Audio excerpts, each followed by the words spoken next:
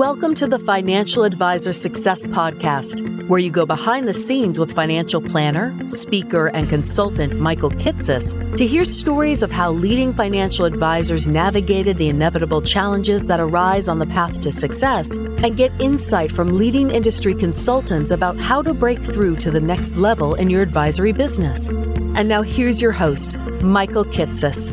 Welcome, everyone. Welcome to the 177th episode of the Financial Advisor Success Podcast. My guest on today's podcast is Sarah Stanage.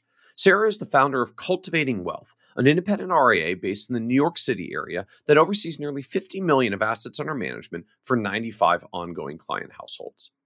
What's unique about Sarah, though, is the way she transitioned into the world of financial advice as a career changer in the midst of the financial crisis and the last bear market, which ultimately forced her into the independent channel with less support but more flexibility to build the business at her own pace, which in the end made it easier for Sarah to craft the advisory firm she ultimately wanted to. In this episode, we talk in depth about Sarah's journey through the advisory industry, why she initially started out in a major wirehouse for their training program, what led her to initially skip out on the independent RIA channel and make a switch to the independent broker-dealer channel instead, but still choosing one that had more independence, even if it meant a little less salary-based in training. Why she ultimately made the decision to switch to the RIA channel 6 years later anyway, though, because of how much the support structures for independent RIAs had changed and developed during the decade of the 2010s. We also talk about how Sarah built her business and gets clients, the way in the early days she obtained both her CFP certification and the CDFA designation to go deeper into the divorce niche, how she tried to take advantage of opportunities to buy out what were C clients for other advisors in her branch, but A clients for her early practice, the way today she uses Data Points, a software service to provide prospects with a wealth-building assessment to understand themselves better and identify who may be a good fit for the firm, and the 3 simple things that Sarah includes in her monthly newsletter to prospects to stay in front of them for future business opportunities. And be certain to listen to the end, where Sarah shares how the business has evolved in recent years as she's begun to add more CFP professionals to her team, how she kept her confidence through the early years by focusing on the progress she was making, even if the dollars took years to add up to what she'd been making in the past before pulling ahead, and her key advice to career changers and other advisors early in their careers who may be struggling in the firm or platform where they're currently at.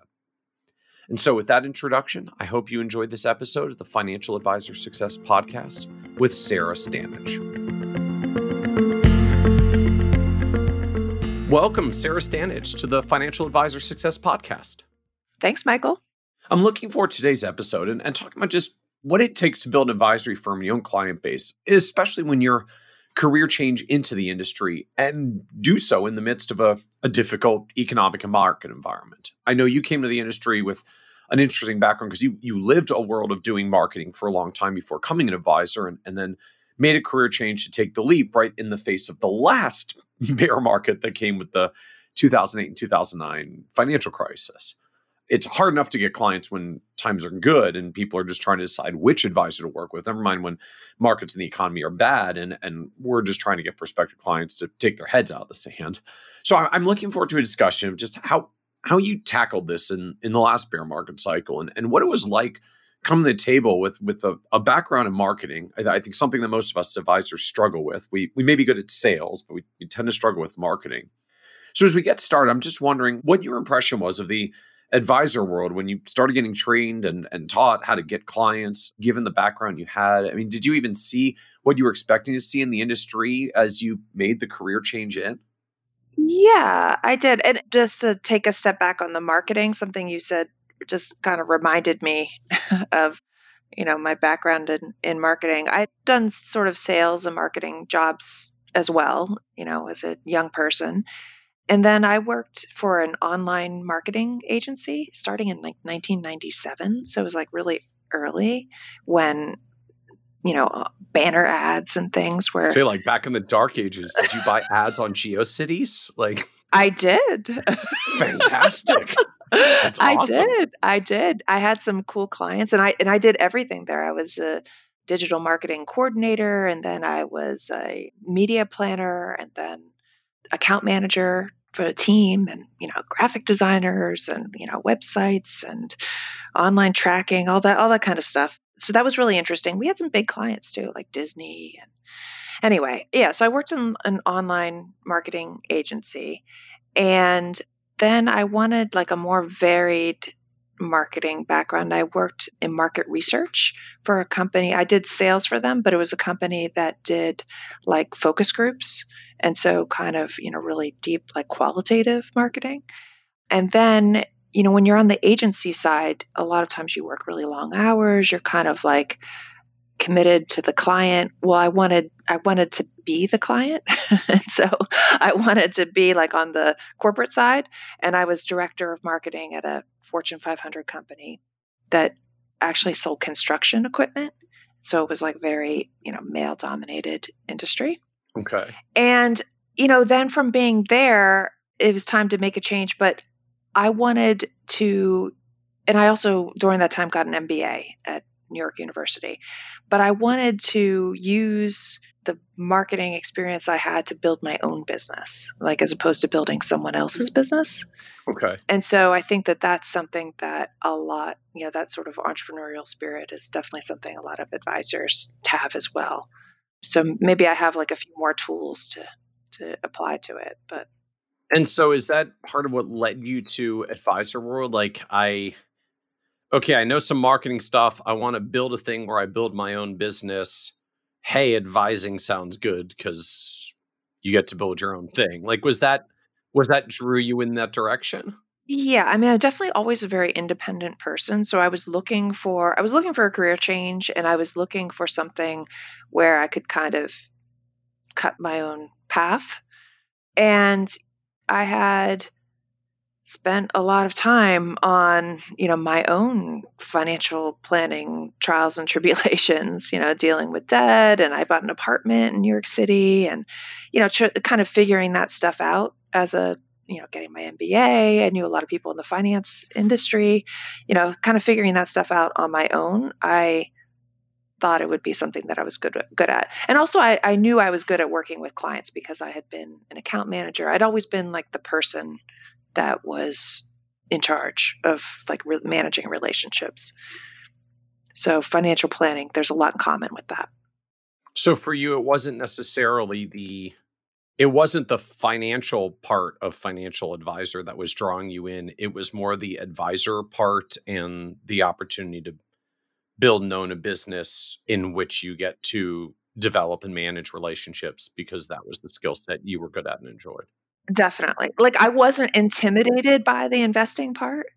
So maybe that's, key to it is I felt capable of that, but I didn't get into it because of like a love of trading or, mutual fund research. So you decided I want to make this shift.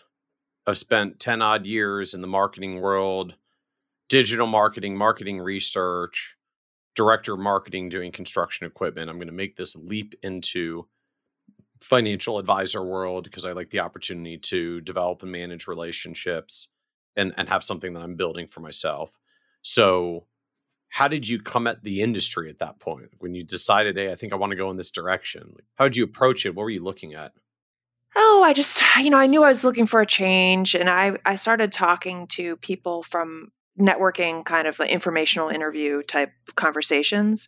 And some were with people that I knew through my MBA program. One friend said, I have this friend, you would be so good at being a financial advisor. I have this friend, he's really successful at Merrill Lynch, and he is about as smooth as sandpaper. You'd actually be so much better at this than he would. If he's succeeding at Merrill Lynch, you are going to crush it. Basically, yeah. So I kind of did an informational interview with this guy, and this was at the time was the biggest branch at Merrill Lynch. It was like the Fifth Avenue branch, like Fifth Avenue and 55th Street. And I think there were 140 advisors in the office. There were 4 floors. Wow. Yeah, it was a big office. And, I did an informational interview with him, and then he introduced me to the branch manager. And then, they called me back for some interviews. And I think I also maybe talked to somebody else in that time too, but then, I liked I went with the Merrill Lynch people in 2007. And so that was in like the summer of 2007. It was kind of like the peak of the market. So, Good timing. Good timing. yeah. And so they had like a training program class there. And it was very different for me. I mean, I definitely did, kind of get myself into something I wasn't expecting. Like everything I had read, like, oh, financial advisor, you can be so independent and help clients. And, there were all these things about it that I was interested in. And then I got there and I was in this like sort of training class with maybe like 20 other, mostly like younger guys, right, in their 20s. Right. And like just like kind of realized I was like, oh, I'm at like the bottom of the totem pole in this office now. And, Which is a challenge. Like when you're a career changer coming in, like I was in a position of some authority and responsibility, and I now find myself in the bullpen with the recent college grads. Like not trying to knock recent college grads coming in, but if you've gotten a ways down your career path already in somewhere else, like that's a bit of an adjustment. Yeah, it was. But I mean, I was okay with that. And then I also, during that period, I got pregnant like right away with my first son. And that was, that was like a strange time as well. So how did it go? Like what did you draw from Merrill Lynch in that first year? How did it go? What surprised you about it? I mean, I definitely learned a lot. They had kind of like a weekly meeting, and we had to pass the tests. It was sort of like if you didn't pass your Series 7, you were fired. So yes, why it's hard to do the business if you can't get the legal license required to do the business.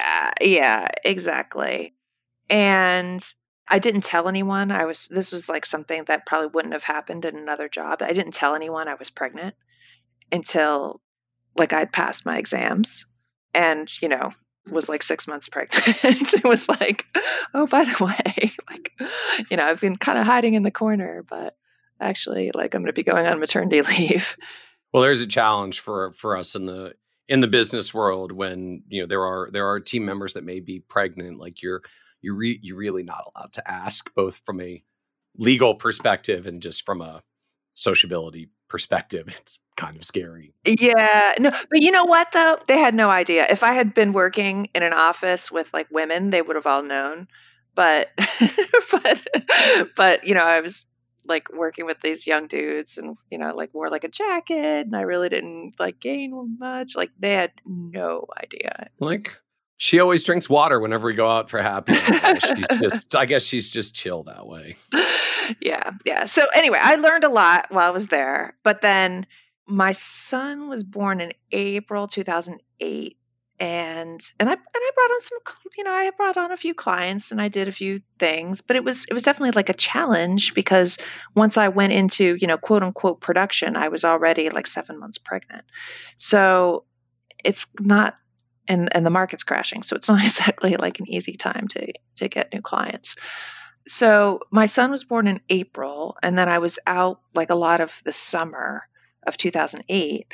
And then coming back in like late summer, early fall was like really, that's when like in 2008, that's when a lot of stuff started happening, like with Lehman Brothers and it was definitely like a stressful time in the office. And I had a few clients, not a lot, but anyway, so they started having like layoffs and, I definitely saw what I didn't want. and then in December of 2008, I got laid off with like a lot of other people. Right. After Bank of America bought Merrill Lynch. So basically everybody who was below a certain line got let go. But to me, like I look on that as a blessing because by that point I realized like, okay, this is actually, I've learned a lot here, but this is not the environment I want to be in. It's kind of like a sales environment. It's not like the sort of independent ideas I had about joining this industry in the first place were not really like a reality there. So anyway, so I left in December 2008 along with everybody else in the training program pretty much. So as you were going through that, like where did clients come from early on? Like what were you finding was working for you initially? Early on, I did a couple like events about college planning. I sent out an email to like everybody I knew in LinkedIn.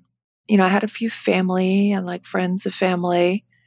Yeah, that's about it. And they partnered us with a advisor, experienced advisor, and that guy like kind of passed me a client that he didn't want. Anyway, that was yeah. So very much just a world of, no, I guess I still view this as traditional way that a lot of us end out getting started, particularly if you come through large term environments. Like it essentially is who do you know, right? The friends and family, the natural network, career changer helps a little more because you have acquaintances on LinkedIn, like Mhm. people you worked with and knew in your prior industry, where you can go and say, "Hey, I'm doing a new thing now. So if you ever need help with your financial situation, I'd love to sit Right. down and have coffee." Right. So like at least there's some people to send that message to, which there's not if you're coming in straight out of school. Yeah. I mean, I was like 35 and I had an MBA and I had worked in different fields. Like I definitely knew people who were qualified to be clients. So Merrill did its downsizing, and you now suddenly find yourself in between opportunities. So how are you thinking about tackling the business one comes next? You'd said earlier you realized where you were was not where you wanted to be because it was more sales centric and wasn't giving you the independence that you had envisioned. So where did you go next? Yeah, I also just want to acknowledge, like, I didn't take it personally because it was crazy times, but it kind of reminds me of now. Like right now, a lot of people are losing their jobs, and I've had several clients like this week, tell me that they lost their job, and so in times like that, you don't really take it personally, but it's still kind of emotional, to lose your job, and so I just think we need to acknowledge that for our clients. But because I didn't take it personally, I think I was able to, kind of like this happened on like a Friday, by Monday morning, I was like calling people. So the key distinction, I guess, is because you didn't take it personally. Like this wasn't, Sarah, we're letting you go because we're not happy with your results. This was, Sarah, we've let go in literally the entire trading class that you were in, except that one person who somehow got $1 billion and is staying. Whose uncle brought him into his team. Yeah. So I guess at a personal level, like this wasn't a confidence hit personally. Yeah, not really. It was just like, okay, guess I'm not going to be doing it there. So time to find another firm. Yeah, yeah. I felt though that I was able to see like what success looked like when I was there. I mean, there were definitely people that I met during my time there that really like enjoyed their jobs and, you know, like made a nice living, and that I was interested in, figuring out how I could do that too. So, it was good to have like that model or like a little bit of like a vision of like, okay, well, if I can figure out how to make this work, it could be really cool. So it was in December 2008. And then, I called some people that I had known. I knew someone who was at Merrill Lynch who had left and gone to UBS, somebody else. Anyway, I got interviews right away because I had my licenses, I had my MBA. So even though it was like kind of like the bottom of the market and like a lot of places weren't hiring, I did get some like interviews and things right away. And I got an offer. I got two offers. So one offer was at like a more insurance type of firm, and they had like a training program, and then maybe like there was like a draw salary. And then the other thing that I ended up doing was joining the Raymond James branch in their independent contractor channel, where I had no salary, no draw, but also no like sales targets. And so for me, that was what I wanted, where I would have a higher payout, no sales targets, but I could basically do things at my own pace without like the fear of like, getting fired in 6 months if I wasn't making it. Interesting. So that was one of the, I guess, the takeaways, the feelings for you coming out from Merrill was like, look, I felt like I was on track. I was going to get there if only I'd gotten more time and more runway. So I just want to be at a firm where I get my own runway to do this at my own pace and don't need to worry that I'm going to lose my opportunity if I don't do it fast enough to meet their guidelines. Right. And I knew I wanted to get the CFP at that point. That might be around when I started reading your blog, Michael. Excellent. We are supporters of Invest in Yourself and get more professional education and designations. So I've done a few of those myself over the years. Yeah. And I had a young child. I wanted flexibility, and I wanted to be able to do things at my own pace. That was the most important thing to me. So I joined a Raymond James branch in February of 2009. And I had no salary. I brought over some assets, but I actually was kind of like losing money in the beginning because I paid them rent and I paid them, like a override to the branch. Okay. And that branch, by the way, was also not an ideal place for me to be because it was right on Wall Street. It was in this they moved later, but it was in this like terrible 80s type office. Everyone in the office was like decades older than I was. They actually, around the time they brought me in, they brought in some other people too. But the people who had been with the branch for a long time, I mean, they were really like stock traders. No in-person meetings, all like phone calls, and just, not exactly the way I wanted to do business. So in sort of the truest sense, like this was an office of Wall Street stockbrokers. Yes. Still living with the 1980s office furniture, apparently. Yeah, it had this like teal carpet, like covered with coffee stains. It was terrible. Nice. So help me understand from the overall household context how this works. So the challenge for a lot of people coming into the business is just having the runway to be able to say and financially make it work of, I don't want to have sales targets. I'm confident I can do this, but I want to do it at my own pace, even if that means I grow slowly and steadily. So how did you make this work from a household just to be able to do that and get it off the ground? I mean, you and Alan, have talked before about the importance of having a supportive spouse. So, I was lucky that I had a supportive spouse, but, it was definitely like a shock for us. I mean, because we went from, before I got into the money business, I made a lot more money, like. Well, they say there's a lot of money in the money business, but not right away. Yeah, exactly. In the long run. Exactly. So, there was a period when I was in marketing and, we had 2 good salaries, but then, mine kind of like fell off a cliff.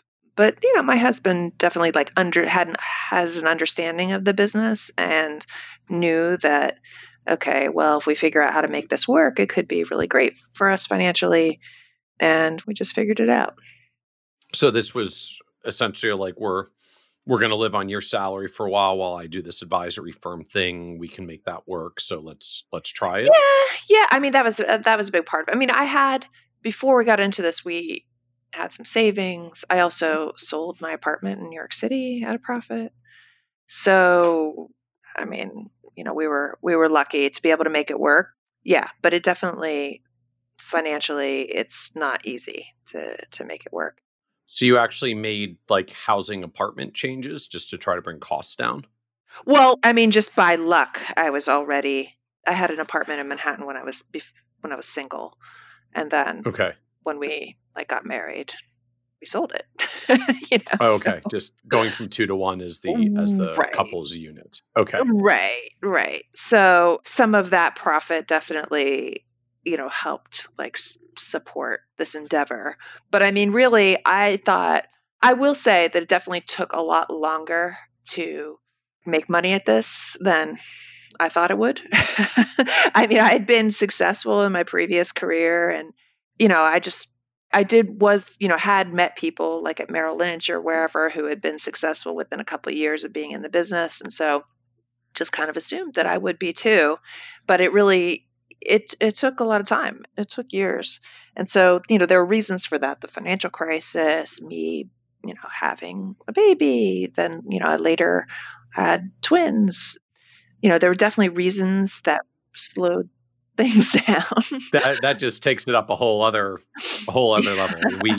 We have 3 as well, but we did them sequentially, not doubling up at once, which I'm sure is a whole other level of stress and exhaustion. Yeah. So there are reasons why it took longer, but it definitely took longer than I expected it to. So looking back on getting into this industry, and also, when I got laid off from Merrill Lynch, there was a minute where I was like, oh, well, should I take some time off, and be a stay-at-home mom? I mean, that didn't really feel like me. And also I didn't want my licenses and things to expire because I put work into getting those.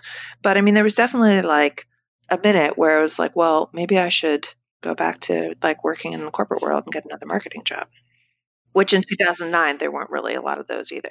So, well, so I guess I may as well stay here because marketing's not hiring at this point. Yeah. So how long did it take for the advisory business to turn profitable, or I guess, comfortably profitable for you? I mean, probably 3 years, which is kind of what they say for any sales territory or sales job, is it takes 3 years to really make a business. Is that basically to roughly get back to where you were before? Yeah. Wasn't even there yet, just wasn't even there yet, but to get like a 6-figure income. So what were you doing at that point as you're going through this first 3 years? So first 3 years after you've transitioned into Raymond James. So you've got lots of flexibility. You can do it at your own pace, so no one's hitting you with sales targets and cold calling quotas, but obviously just feeling the pressure of, I want to get my income back. I want to get growing. There's now a mouth to feed at home. So what did you do? How did you come at this in trying to build a business for the long run? Yeah. I mean, there were things about the independent model that I liked, not having sales targets. I liked being fee based. I couldn't call myself fee only then, but being fee, doing things based on fees instead of commissions. That was something that I saw as a differentiator for myself at the time. I was working hard on getting the CFP. I got the CFP in 2010, and I did the CDFA at that point too. And the CDFA was... So CDFA, for those who aren't familiar? Certified Divorce Financial Analyst. Okay. Yeah. And so I had people reach out to me asking, I did BNI. Business Networkers. International, is it? Yeah. Yeah. So I did a BNI group, and, I got referrals from that. Looking back later, I definitely got clients from that. They weren't my best clients, but they did get clients from that. But an accountant I knew in that group asked if I, could help someone with their divorce. And I started researching that and got the CDFA designation, and that became a bigger part of my marketing. I did the training to become a divorce mediator. There's the collaborative divorce training and, group in New York City. Basically, I know a lot of divorce mediators and attorneys from that time. And so that was a good differentiator for me, and a good source of referrals, and also just of revenue. I mean, having come out of the financial crisis, starting, being a financial advisor and seeing people's AUM drop, and they're, having fee-based revenue, their income was, tied to the ups and downs of the stock market. I really wanted to kind of diversify my revenue. And so being able to charge people a fee for, my time and my advice was something that definitely appealed to me as a way to diversify my revenue. So what were you doing from a business model on? Because you you were doing that coming out of the market decline, the AUM decline from the financial crisis. Obviously, this has now become a highly salient topic again lately as we're going through another bear market cycle. And there's a lot of virtues for the AUM model and the growth that you get during bull markets, but then you have to deal with the bear market when it goes the other way. So what was the revenue model that you were starting to build on? Yeah, I mean, I've increased it over time. So I think when I started doing divorce financial planning, I was charging, I want to say like $150 an hour. And I was totally underestimating the number of hours it would take me to do something as well. But I mean, I was, reviewing things for like $500, $1,000, $1,500, something like that. Now I have my rate as $300 an hour, but I estimate I do like a flat fee and upfront for divorce related projects. I charge $300 an hour and I estimate this project is going to take 5 hours. Therefore, I'm charging you $1,500 for this scope of work. Yeah, but it's like a 10-hour minimum. So, okay. Yeah, so it's like $3,000. But then if it's a more complicated case, well, then it might be like $4,500 or more. And then if we, work on this for a while, we finish our deliverables, but then you come back to me later for just like a few things. Well, then it's just an hourly charge, $300. So for those who aren't familiar with sort of the divorce planning niche unto itself, like what are you doing for $150 an hour, now $300 an hour with these, 10-hour project minimums and up? Like what do you do? Yeah, I mean, I would say that the people I like working with and the people I attract are the ones who are like somewhat amicable. And a lot of them have kids. A lot of them are doing the mediation process, but they still need to kind of like get organized. They need a budget. Like their mediator or attorney is asking them, oh, well, what's your net worth? What is your budget? Like they don't know. And so helping them get organized and like looking back at their spending history to see what it costs to run their life. And, putting all these documents, I use a software called Family Law Software, which a lot of the attorneys also use. So putting like their net worth and their budget into a format that everybody can work with, and then starting to look at different ways of dividing their assets. There's usually more than one way to divide it. There can be tax implications. What if they sell their apartment or their home? There could be like capital gains implications to that. Looking at all those aspects before, so that people can make informed decisions. Because really, once you have a settlement agreement, you're not really going back. Okay. The software also calculates like child support, spousal support as well. So, helping people be realistic about what they can expect in that area as well. And so that's why this ends out being hourly project style work. It's just going through with an individual or the couple and just helping them get oriented. Like, okay, if you never brought all your stuff together in one place, here is your net worth. Yeah. Here is your household cash flow. Here is the actual dollars that you live on. Like I was going to say the budget you live on, because if they didn't budget, it's not a budget, but just like, here's a reflection of where your money goes. Well, yeah. So it's like, okay, well, here's what it costs to run your life in the past. But now if you go from one household to two, what can we project for that? Yeah. I mean, it is like a project type of work. It's really helpful. And it's also like objective third-party verification.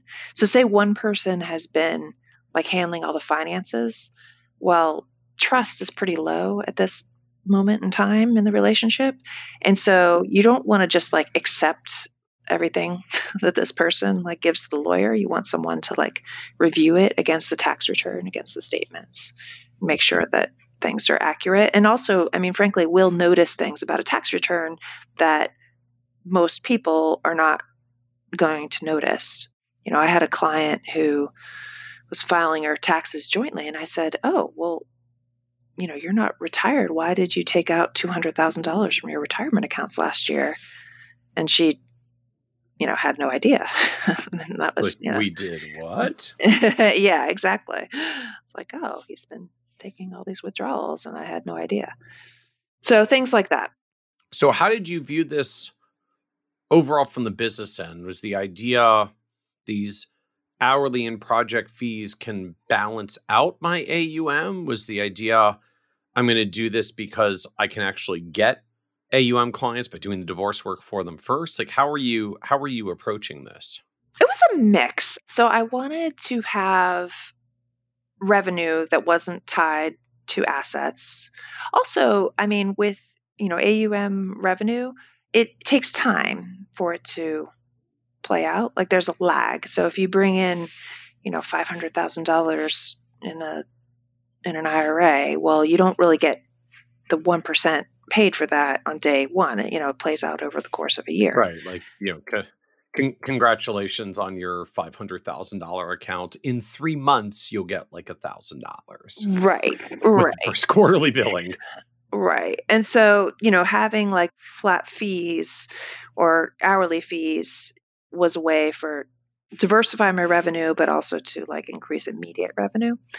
And then, some percentage of those clients, probably about a third, have also become like long-term planning and investment clients. And those are some of my best clients, to be honest, in terms of revenue, relationship, referrals, all those things. But it's hard work. Yeah. You make an interesting point about this framing of just having hourly and project planning fees as a way to fill in revenue sort of early on when you're not yet at a critical mass of ongoing clients and ongoing recurring revenue, whether it's AUM fees or subscriptions or whatever you're doing. Like it takes time to build that and accumulate that client base. So, and to be fair, I mean, if you look at most of the large advisory firms today, like the large AUM firms today, I mean, many of them did not build AUM from scratch from day one because they started 20 and 30 years ago when the world was largely commission based, and they were earning commissions in the early years because it's front loaded compensation. So it makes the math work better. And then after you've got a certain base of clients, you start selecting trail options, you start mixing your revenue to be more recurring, you kind of graduate into your recurring revenue over time. And then eventually you've got enough recurring revenue that you don't need the upfronts. If you're living in a fee only world today or trying to build in an RIA context, you don't get upfront commissions as an option to front load your income, but you do get, pay by the hour or pay by the project upfront planning fees, right, as a way to just get upfront dollars going for work being done immediately while you build your recurring revenue client base over time. Right. And that was definitely also something that I saw, coming out of my first firm, was that, you had these targets, you had, sales targets you had to make, but to do that with, AUM fees, I mean, it would have been very difficult, to do in the time frame. And Right. so a lot of the advisors who, were successful in that, or at least tried to be successful, they were looking for the things that had like a higher commission or, like annuities, or structured products and things. And so that was Got to qualify your contract long enough to stay in the game to get the exactly. long-term opportunity. Yeah. And so I didn't want to do that. Now I certainly don't want to do that or have that option. But anyway, there was still like kind of a need to, I keep saying it was like, to me, made me feel comfortable to diversify my revenue. So how did that grow and evolve over time? Like, did the divorce world become a growing part of your practice as you got traction there? Or did you do less of it? Because once you build enough ongoing clients, like, I don't really need to do this project work anymore. I'm going to do less of it. Like, how did it evolve? It's gone up and down. I mean, I did some presentations for like a group of mediators that I was part of. And then I was on their board for the like Family and Divorce Mediation Council of New York. So I got to know a lot of people that way. I will say I understand attorneys a lot more than I used to. So, so that grew over time. I mean, there have been times that I've not really wanted to take on any additional divorce clients because it can be stressful work. And there are people that say like, oh, this is a successful niche for you. You should do 100%, divorce work. But I just don't want to do that because it can be some of like my most draining client work is working on some of these divorce cases. Interesting. So Yeah. from I guess the mental or psychological diversification perspective, you actually didn't want to go all into the divorce niche. I didn't. Yeah, I'm happily married, so I don't, I don't want to like spend, my nights like stressing about other people's divorces. I get it. Like, makes sense to me. I'll admit, even on my end, like there's project work that I've done over the years, both little bits around divorce, although I didn't go deeply into that expertise, and for some of my early career, I did a lot of writing and publishing around annuities, and ended up doing a stint for a couple of years where I was doing a lot of expert witness work on annuity cases, inappropriate annuity sales to clients, either helping clients make the case against the agent, or every now and then actually supporting on agents who are getting unfairly accused of all annuities are bad when actually they made an absolutely fine recommendation. There was nothing wrong with it. But I ultimately stopped doing all that work. So like I just found being immersed in the middle of the litigation process to not be very psychologically gratifying. Like it was remunerative. Like expert work like that pays very well, but it's stressful. And I was bringing home the stress and decided like I'd rather find a niche where I feel more helper than find a niche where I'm, trying to figure out how to defeat the other attorney. Yeah. Who's, trying to do every legal trick available to win the case for their client, because that's what a lawyer does to defend their clients. Like didn't feel good, at least to me. It wasn't a game I liked playing. Yeah. I mean, I haven't pursued like the really highly litigated cases. I mean, for that reason, because I mean, I have seen things get like really kind of ugly, and I just don't really want to be involved. So talk to us about how the business has evolved then over the years. So you kind of set your, planted your flag at Raymond James. I'm going to do this on my own pace. You got your CFP and your CDFA early so that you could start doing some of this divorce work. It diversified the revenue. It brought a little bit more upfront dollars in a world where AUM sometimes builds a little more slowly. So how did that kind of marketing and growth process for you change or evolve as the years went by? Yeah, I would say my other sort of key client niche would be couples kind of that I had something in common with. So, I was living in kind of, what they call brownstone Brooklyn. And there's a lot of like families with young kids living in that area. They maybe have like high income, but also high expenses. And there's like more responsibility, when you have young kids. So, and I would say a lot of creative professionals, like maybe one person has a more corporate job with benefits and health insurance and maybe stock options and things like that. And the other person is maybe like an independent contractor, freelancer type of person.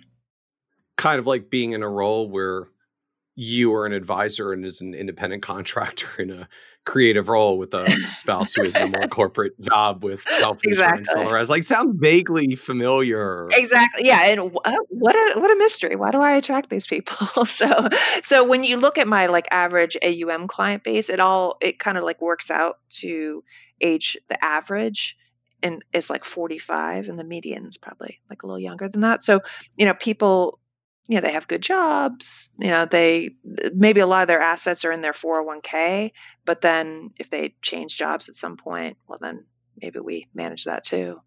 So, I mean, not all my clients are divorced. So that's been like a niche for me, but it's not even the majority of our clients. And so how do you think about this now from the marketing perspective? Right? You've kind of got, because it sounds like there's almost 3 buckets of clients. There's people that you get on the divorce end. It works. They even turn along clients, but can't do that all the time because they're stressful. You've got sort of this dual high income with kids and complex lives. subset of clients, or I feel like quintessential Gen X, because this is our life right now. Yes. Right. And sort of serving your peer network and the people that you interact with directly. And then it sounds like you've also just got others that showed up in the practice, because if you're out there doing this long enough, at some point people refer people and you just end out with some other clients as well. Yeah. I did some acquisitions when I was at Raymond James also. So what did that look like? There was one that was really nice. It was like another advisor in my branch. He wasn't like physically located in the branch, so I didn't know him that well, but he was like affiliated with the OSJ. Anyway, so he wanted to kind of reduce his client base and kind of, offload his kind of like C clients. And I took those over. And that actually worked out really well. And so there was like a shared payout for some period of time, and then it was over and they were my clients. And I still have a few of them. And this was, years ago. So I'm curious just how that worked a little bit more from the economics end, because to me, this has always been a prime opportunity for advisors in the early years. Just this whole phenomenon that, like, basically wherever you are up and down the wealth management spectrum, like, there's always a phenomenon where your C clients are someone else's A clients. Yeah. Right. Like, when you're getting started, pretty much anyone who fogs a mirror and can pay you is an A client for you, but it might be a C client for somewhere else. And at some point, I mean, I know large firms where, their minimums are $10 million. Like, their horrible C client, their accommodation client that only has $4 million is someone else's amazing A client. Like, it exists up and down the spectrum. There's always a phenomenon where someone else's C client is your A client and your A client is someone else's C client. But often we kind of hold on to everything. We don't necessarily let these go. So how did you figure out a structure or some economics that actually made this comfortable to transition, where you got a chance at these clients? Yeah. I mean, this was years ago too. So, and I want to say it was maybe, it wasn't like a huge acquisition. It was like 20 clients, and it was like over a shared revenue with him for over 3 years. Just like a 50-50 split kind of thing? It was like reducing. So I think it was like 60-40, 70-30, 80-20, I think. Okay. So he got 40, then 30, then 20. Right. And the idea, I'm assuming, was he got that split not only on whatever the trails or ongoing revenue was, but anything new that you did as well. That was part of the opportunity with that client. For him, is like, you want to go out and call on them and find new opportunities. Like, okay, you can buy them out, but if you make new opportunities, like, I still get a revenue share on those. That's part of how we both benefit, because otherwise I may as well just keep the trails forever. Yeah. But that was fine. And so they all, I don't know if they started that way, or it's like hard to remember. It was so long ago, but they all became, fee only clients. And I don't have all of them now because I've made changes along the way, but I still have a few of them they're very dear. They're nice people. But then I did a second thing like that was kind of a disaster. So how was this one different, and what changed from the first? So someone, he wanted to have he was an older gentleman who, was kind of being pressured to have a succession agreement in place, but didn't want to retire. Asked me if I was interested.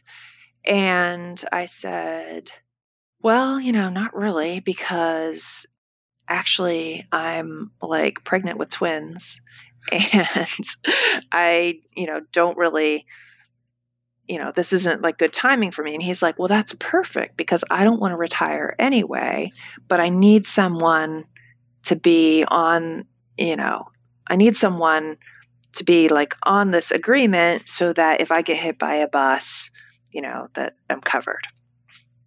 So I said, okay. So I didn't, so I forget what they call it, but I was kind of like the backup, person just in case. But I mean, he really wasn't planning on retiring for a few years, and I wasn't planning on taking over this business. Well, I mean, of course, like what happens is he was kind of like forced into retirement.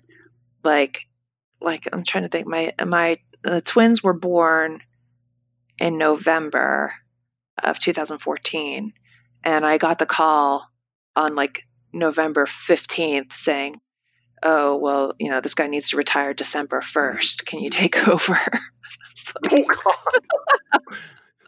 Like two weeks after the twins are born, and you have 2 weeks to do the transition. Yeah, and there was like RMDs to do, and it was like such a mess. But I mean, I handled it, but I was like really not happy about it, and I hadn't really done a lot of due diligence because I really wasn't planning on taking over. But they were just not good clients for me.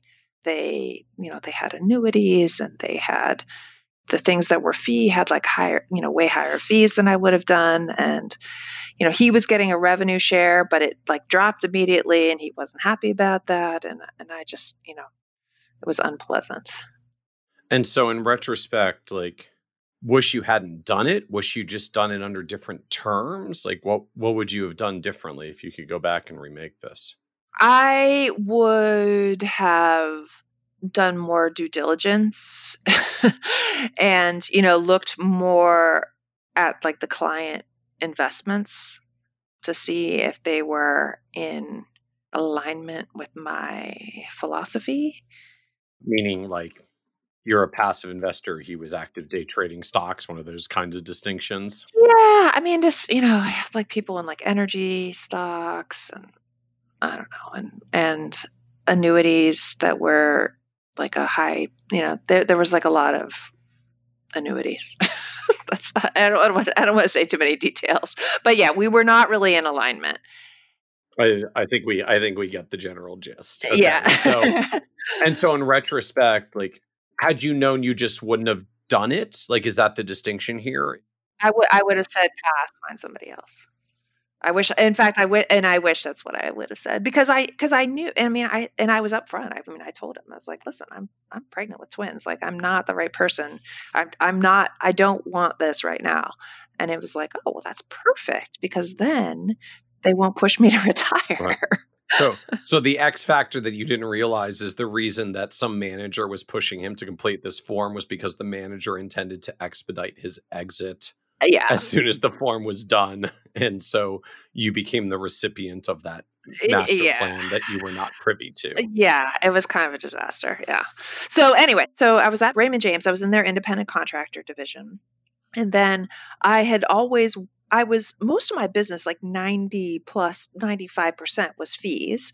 I had a little bit of random trails, I guess.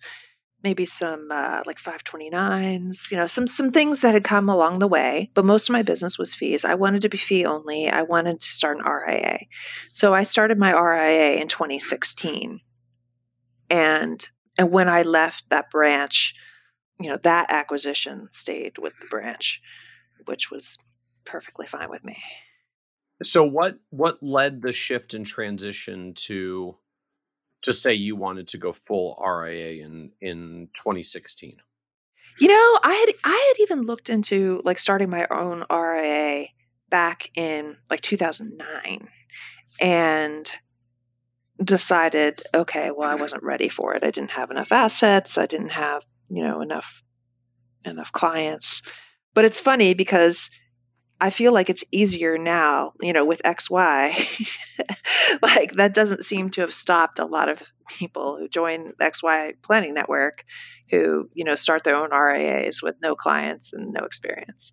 Yeah. So. No, I think that the landscape has certainly shifted dramatically, like even just over the past 10 years of, well, obviously we put out a platform like XY Planning Network to support people going RIA or launching their own RIAs, but just the whole ecosystem. I mean, the breadth of technology is drastically different than what it was 10 years ago. Outsourcing providers, all the different ways that you can get help. I mean, you got, more tech tools, more providers, third-party services to plug in all over the place. The good and bad news, that means you still got to decide how you want to put all that together, right? That's the benefit and the curse of being an independent advisor and a business owner. But, I've watched it over the years from back in the 2000s, sort of the rough rule of thumb was you didn't even think about going independent RIA until you had more than 100 million under management. Because that's basically what it took to to cover the hard costs of the staff you would have to hire to do various things. And then by the early 2010s, it was probably 50 million before the economics really worked. And then by the mid-teens, it was like 25 million. And now these days, like I see firms where the crossover is probably something on the order of 10 million. And if you're growth-minded enough and you think you'll get there quickly enough, like you just launch and do it from zero because you're going to hit the crossover relatively quickly if you think you're going to go that route, or not even an AUM basis, but just like what it costs in hard dollar costs to get the basic tech and stuff that you need, like $100,000+ of revenue, and you already start seeing the crossover that if you're going to run a relatively lean RIA, you can start getting better economics from the RIA side than the independent broker-dealer side, at least if you want all of the rest of the responsibility and work that goes with running your own business. Some people don't want that. So you continue using platforms. Which I like that part, so, and I think that that's like what I always wanted. And so, I started seeing, more stories and, reading about, people who were doing the RIA business and, seeing those models and realizing, well, I could do this too.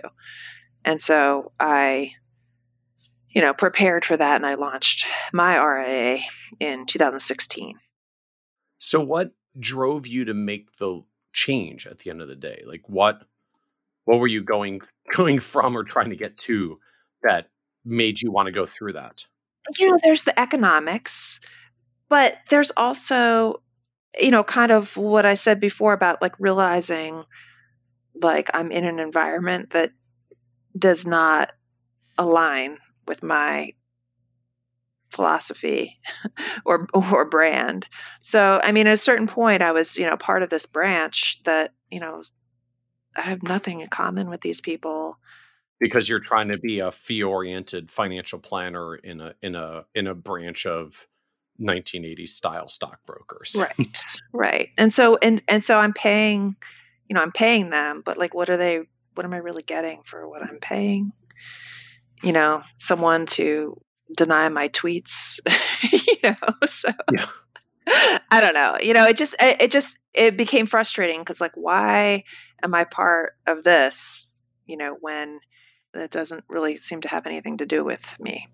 Anyway, but it wasn't anything against, that particular broker dealer, like their technology was fine. And also I think having a marketing background is part of it too, because I really didn't want to like promote their marketing message and their, communications and things. I always thought things connected better with clients when I write them.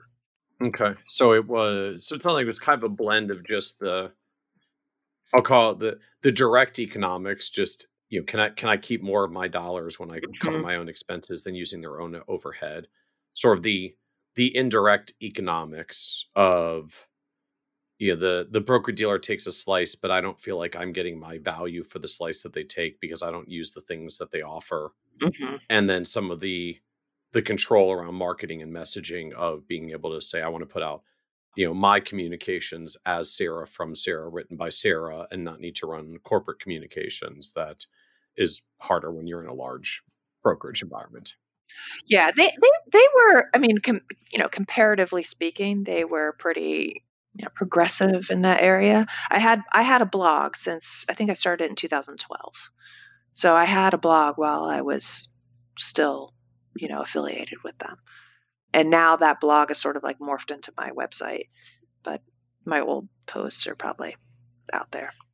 So how did that transition go? Like, what was it like trying to take that leap and make the transition? So the branch was mad at me. They weren't happy about it. Why were they mad? Well, because, they felt that they had done things for me and I was their like only advisor that the business was actually growing. It's revenue for them as well. Okay. How did you break the news? Oh, I don't even remember. But I asked to speak with the manager, and it was like a father and son team. I don't really want to say anything negative about them because they tried. But obviously it didn't work out. Your You're not there now. Yeah. I'm not there now. I mean, I gave them lots of warning. I told them like I was like, well, this is what I'm going to do next quarter. And I talked so I kept my assets within Raymond James. So they had a division for like RIAs, and I moved to that division. And so I approached them and I said, this is something I wanted to do. And they said, oh, well, you're below our asset minimum to do that. Why don't you call us back in a year? And I said, well, as though you're going to move all of your assets off the platform, but then when you grow, you'll call them back to bring it back. Well, no. They wanted me to stay, in my existing branch. And I said, yeah, I was like, well, if I don't do this with you, I'm going to, go someplace else. Anyway, so I moved assets with them. I was below their minimum, but I moved my assets to that division. And so, but I had to repaper all my clients, which was a lot of work.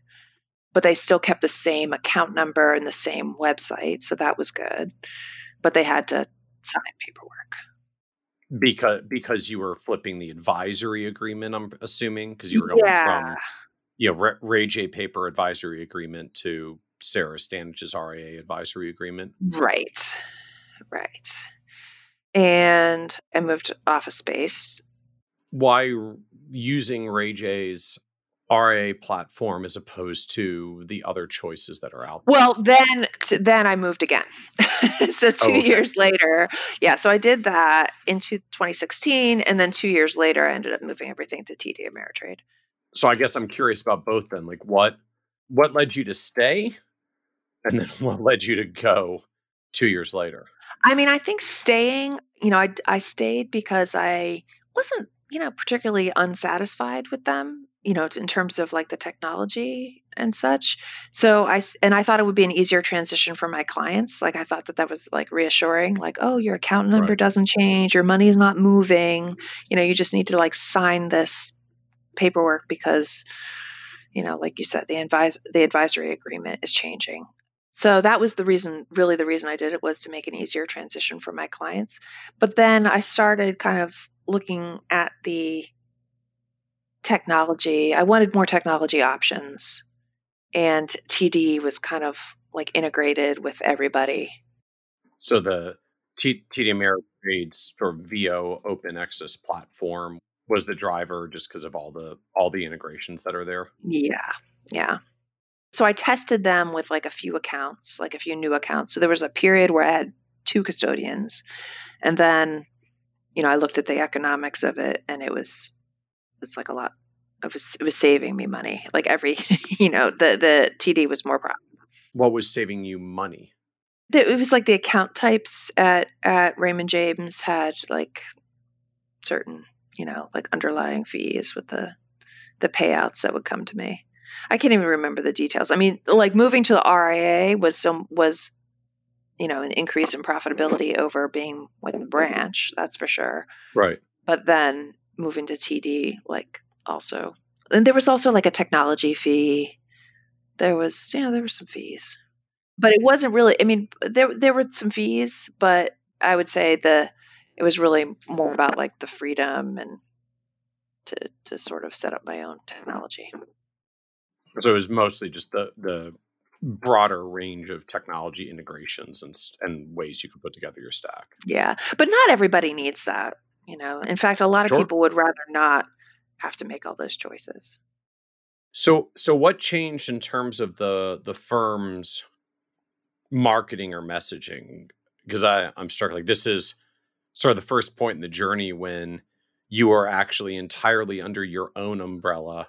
I'm free. There's no more corporate oversight of what you can say, not say. Were you still actually pretty happy with where it was and did the same thing? Did it start to completely change? Like what happened at that point from the marketing perspective?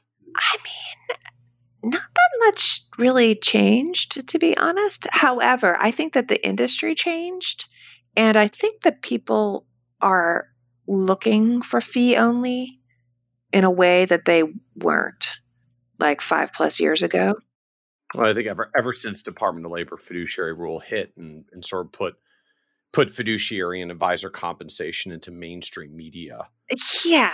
there's more discussion around it than there was before. Yeah, and our clients are, highly educated. I mean, like a lot of people ask, like, "Are you a fiduciary?" And so they didn't ask that, like when I got into this business, 9 years ago. So that is and so of course we get clients now from things from NAPFA and XYPN. We're listed on some places for fee only advisors now. So I guess we get a few clients from those. But yeah, I think that fee only and fiduciary didn't used to be, like, maybe it's less of a differentiator now. I know you've made that point on your blog, but I don't think anybody was even really looking for it, 5+ years ago. Yeah. Well, I mean, that's the double-edged sword. Like, first, people start looking for it, and if you do that, you're different. And then a lot of people look for it, and everybody does it, and then it's not different anymore. The markets are wonderfully adaptive, but it takes some time to get there. It means when you're in the right place, when that's what people are looking for, it becomes a very nice growth opportunity for you. And we've changed our sales process also. I have a more defined sales process now where I do like a short intro meeting, where I used to do a free consult that was like an hour plus, and it's wasted a lot of time, frankly.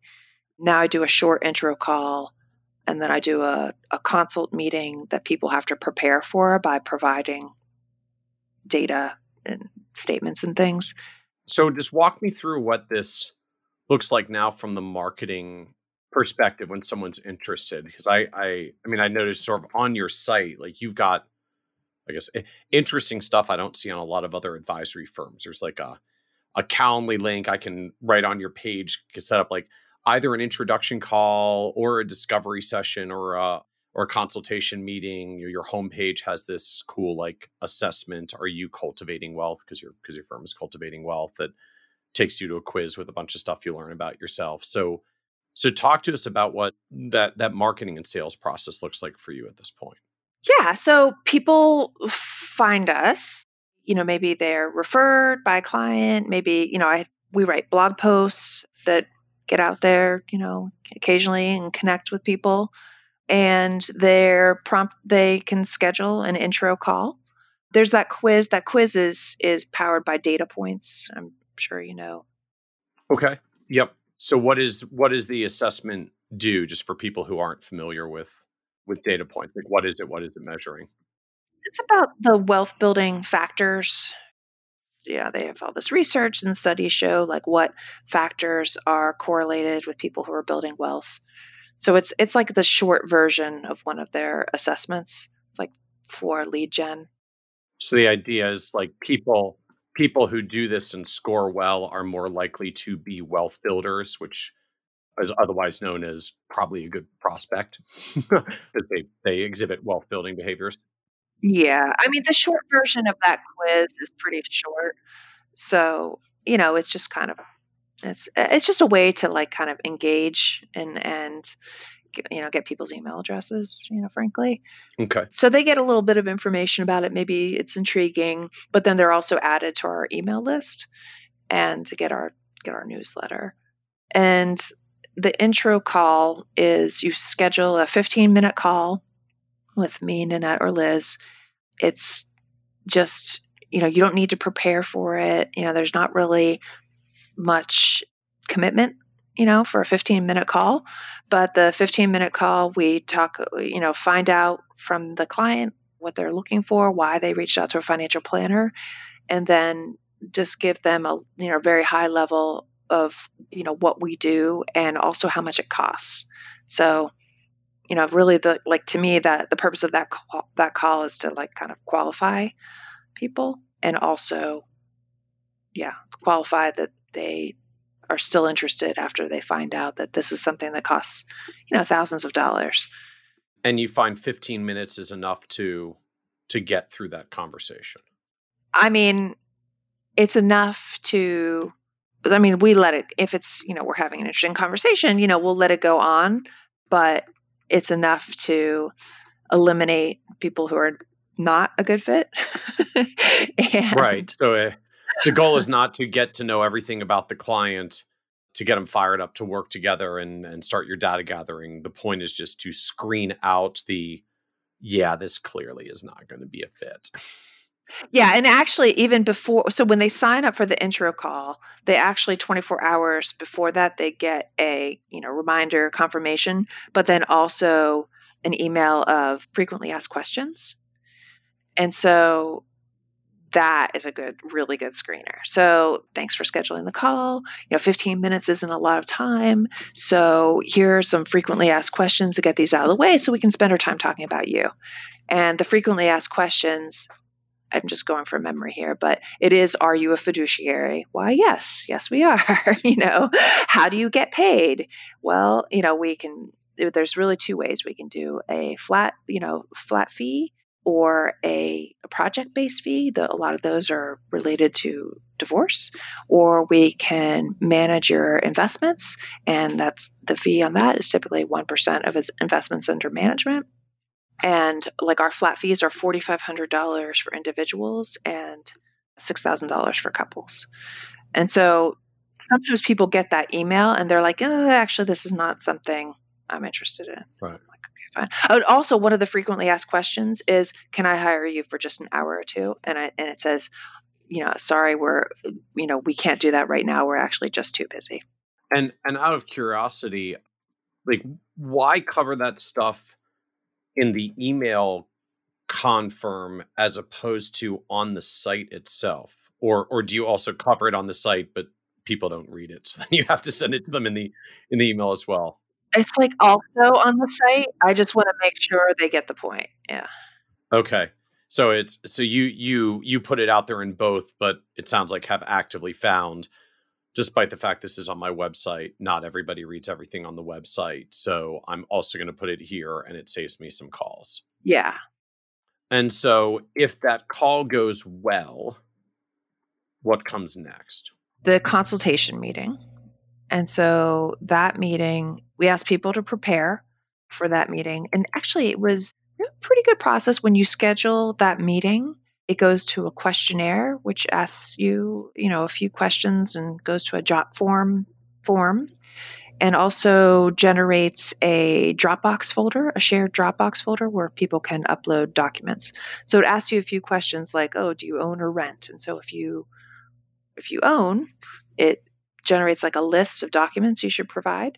And so it's like tax return, pay stub. But if you own, it's mortgage statement. Like what tool or technology are you using just to guide that, like to give questions and contextual answers? Oh, since you said you own and not rent, please put your mortgage in there and not your rental agreement.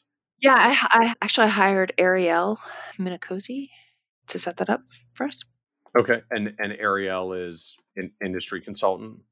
Yes, she's I'm sorry, Ariel, but I can't remember the name of your firm right now.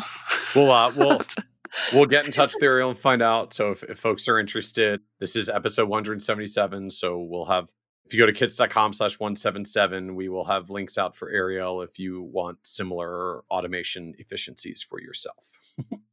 Yeah. And so, something just, coming at this with kind of like a marketing background is I started last year, like actually tracking this stuff. Like, okay, how many introductions calls, how many consultations, how many discovery meetings. So people have the consultation meeting. In the consultation meeting, we have a PowerPoint presentation, which is a little bit more about our firm, how we work with our clients. But then there's a few slides that are customized to the client. So here's what we saw when we looked at your stuff, here are the things we think we would start focusing on for you. And, my idea with that, and then I also have some case studies of, clients that have something in common, with this prospect. The idea is to like leave them wanting more, like give them some useful information, but leave them wanting more. And then after that meeting, we send a proposal. I started using a software called Panda Docs for that, and I really like it. If they say yes to the proposal, we send them the advisory agreement and schedule what we call a discovery meeting. So what does Panda Docs do exactly in this process? It's something I'm trying to remember who I saw using it, but you can have a template proposal or template documents. Okay. like advisory agreement or investor profile.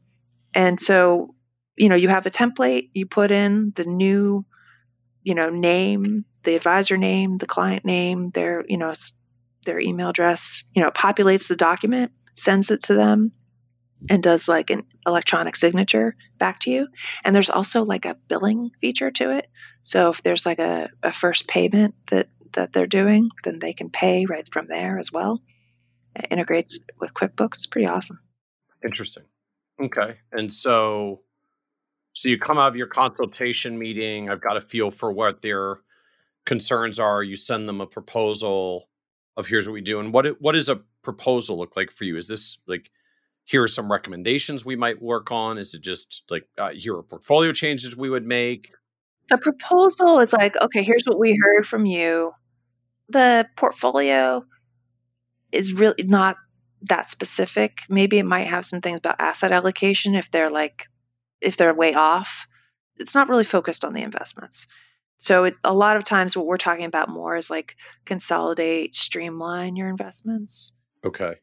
So my clients, like this sort of Gen X, they've changed jobs many times. They've opened up accounts all over the place. There's no like global view of like how everything works together. So the consolidate and streamline is actually, I think, more of a value. It's more the value that I'm focusing on than like actually, objectively better investments. Right. Yeah. So the proposal is, here's what we heard from you and what we would focus on. Here's like a timeline of, our next meetings that we would do. And here's the price.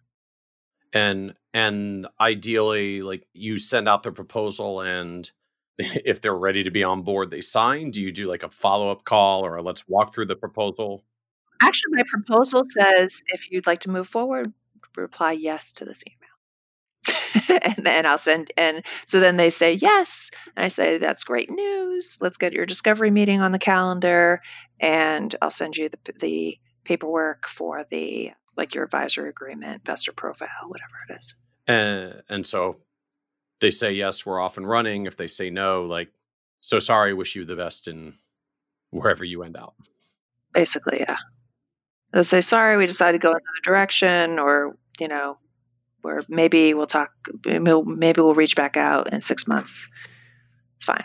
And then talk to us a little bit more about what you're doing for getting people up to this point. You had mentioned, like, you're using data points to get someone's email address. You publish some blog material that you were doing before and have continued. So what does that look like in terms of trying to get email addresses? What do you do with email addresses? What are you actually sending people? Like, yeah. So I have a newsletter I've been sending out about monthly, and it's like a message from me, and then kind of we've been blogging, and what we're blogging, what we're reading.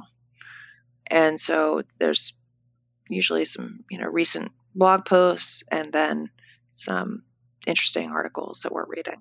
Interesting, what we're reading. So just kind of curating, like, here's a couple articles we're reading, parentheses that you presumably will be interested in as well, or might be, just so you can add value but don't have to write it all. Yeah. And so it's like sort of financial planning / economics, / life and times of Gen X. Who are now home for many, many months. of parents of young kids, Yes. Suddenly I'm supposed to be an expert on homeschooling, but I'm really not. Yeah, we aren't either. I feel like there's definitely sort of a generational Gen X, and I guess sort of front end millennials as well, of, yeah, I had kids and I work, but I didn't plan to homeschool my kids while I work. That was not part of the master plan that I'm now rolling with. Yes. Given the pandemic. So as you kind of reflect on this journey, what's surprised you the most about trying to build your own advisory business? Maybe I was just overconfident, but I think it surprised me how long it took. So it's taken a long time. There's just been a lot of ups and downs, along the way. It's a really good business to be in. I have to say, I feel very lucky that I love what I do. And, I have the, ability to do work that I enjoy.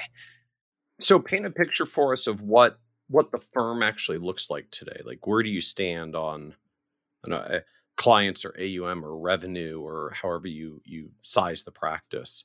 Like, where does it stand today? Yeah. I mean, we had like 50 million in revenue and Or 50 million in assets under management. assets, sorry, assets. Yeah, 50 million in assets, and about 85% of our revenue is like AUM fees. And so then there's kind of I would like it this year to be like $100,000 in like non-AUM fees, type of revenue. So that's still the divorce planning project work. Yeah. Yeah. And that's because you want to grow it, or that's just some of your counterbalance to the market downturn. Yeah. No, this past quarter, it was like almost 40,000. So it's actually more than 100,000 for the year. It was like 40,000 in planning fees, like not AUM fees. So just planning fees.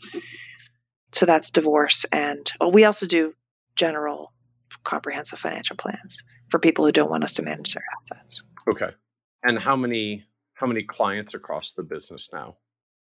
So there are 95 households where we're managing their AUM. And then at any given time, there's probably somewhere between 5 and 10 planning clients. Okay, they're just at some stage of the planning process. Right, right. And what does this look like from a team and infrastructure perspective? Like, are you on your own? Do you have other support in place? Yeah. So I have two CFPs that work with me. So one joined us in 2018. So she's full time. She's a CFP. She works with clients, but we generally kind of do like a team based approach where we both are in most calls with clients. But like she'll lead the email follow up, the developing the plan. And then another planner joined, someone I knew through XY, Nanette, that you know too, joined in October of last year. So now there are 3 planners. We also have a virtual assistant. She brought some of her own clients, but we work together on clients as well, new clients coming in. And then I have a virtual assistant who like handles all our TD paperwork. And is that a full-time employee? Is that a part-timer? She's definitely part time. So, and she's affiliated with a firm called Total Office, and they work with other advisors, other financial advisors. A lot of them are TD, custody with TD. So she's familiar with the paperwork. Okay. So that's a big load off. I'm trying to think. That's about it. I had a marketing person, like part time, very part time, like consultant. I have a bookkeeper. That's about it. And so how is the firm evolved with your role as the team grows and shifts? I'd like to grow our team. I would like Cultivating Wealth to be a regional RIA. I would really like to grow dramatically and hire more planners, like more client facing, maybe a paraplanner to support, my planners so that they can spend more time talking to clients. And I would like to actually reduce my time talking to clients so that I can spend more time on marketing and sales and, operations and process and things like that. So what was the low point for you on this journey? I guess I haven't really thought about quitting since like 2009. So I guess maybe I have a lot of perseverance. So I feel like we're all getting our resiliency tested a little bit more in the current environment. yeah. Yeah. I've gone through phases, with the divorce clients where I'm like, why am I doing this? Like, why am I working on this case? It's a death march. Why, I should not do this type of work. Or a client, is unhappy because, they're just emotional. So yeah, I mean, I guess the low point has just been like kind of general frustration of like not succeeding as quickly or as greatly as other people around me seem to be. Comparing myself to others. But of course, as we're all on our own journey. Well, I think that often becomes the challenge. Alan Moore likes to call this, when we start shoulding on ourselves. Mm-hmm. Or like I should be here or there or doing this or generating that much revenue or having this many clients. And in essence, it creates an expectations gap, right? When you say you should be at a certain place and it's different than where you are, it basically means you have an expectation of being somewhere different than where you are, and expectations gaps create dissatisfaction. So we don't like gaps between expectations and reality. Yeah. Yeah. I mean, I love what I do. I'm grateful for what I have. But yeah, on some level, it's like, well, I've been doing this a long time. Why don't I have, $1 billion in AUM or something? But, that's all right. So I mean, how do you I don't know, how do you think through that or process that? Why don't you have? How do you feel about the fact that there's not $1 billion under management? I just have to think about, I don't know. I think progress is motivating, So to me, it's like, okay, well, if I'm making progress, like that's fun and exciting. I think that happy clients are motivating. I think that, we have just a real opportunity to run a business here that a lot of people don't have. So as you look back on this path, is there anything that you wish you'd done differently since, I guess, kind of getting started at Raymond James, or at least you were on your own and had that level of control? Like anything you know now you wish you could go back and tell you from 10 years ago? I mean, I was probably ready to launch the RIA sooner than I did. But, but then again, I mean, I did it in 2016. I mean, I had twins in 2014. Like, how much earlier was I really going to do it? Yeah. So, I mean, part of me is like, I could have done things faster, better, but could I really have? So, yeah, I mean, I just try and be like kind of, forgiving of myself. I mean, there are definitely things that like a focus on process probably could have done sooner. Growing my team could have done that sooner. Just, I like the things that I've done, but really I tend to maybe overanalyze and really think through things for like a long period of time before I actually pull the trigger. So I think that some people I'm very familiar with the problem. yeah. So I think that some people, act first, whereas, maybe I could use a little bit more of that type of behavior. So what advice would you give to newer advisors? I guess that could be young or even career changer coming in as you did, about starting their firm and building their path today. My advice is don't give up. Learn where you are. And I would say, like, if you don't like where you are, you can move on. That's hard. Just remember, if you don't like where you are, you can move on. Yeah. So as we wrap up, this is a podcast around success, and one of the themes that always comes up is just the word success means different things to different people. So you've had this successful path building to a $50 million practice, and it's chugging forward. You've got I know, still a long timeline to go from here of continuing to compound however far you decide you want to compound. But how do you define success for yourself at this point? I mean, success, it's freedom. It's financial freedom. It's financial freedom for me. It's happy clients who appreciate us and recommend us.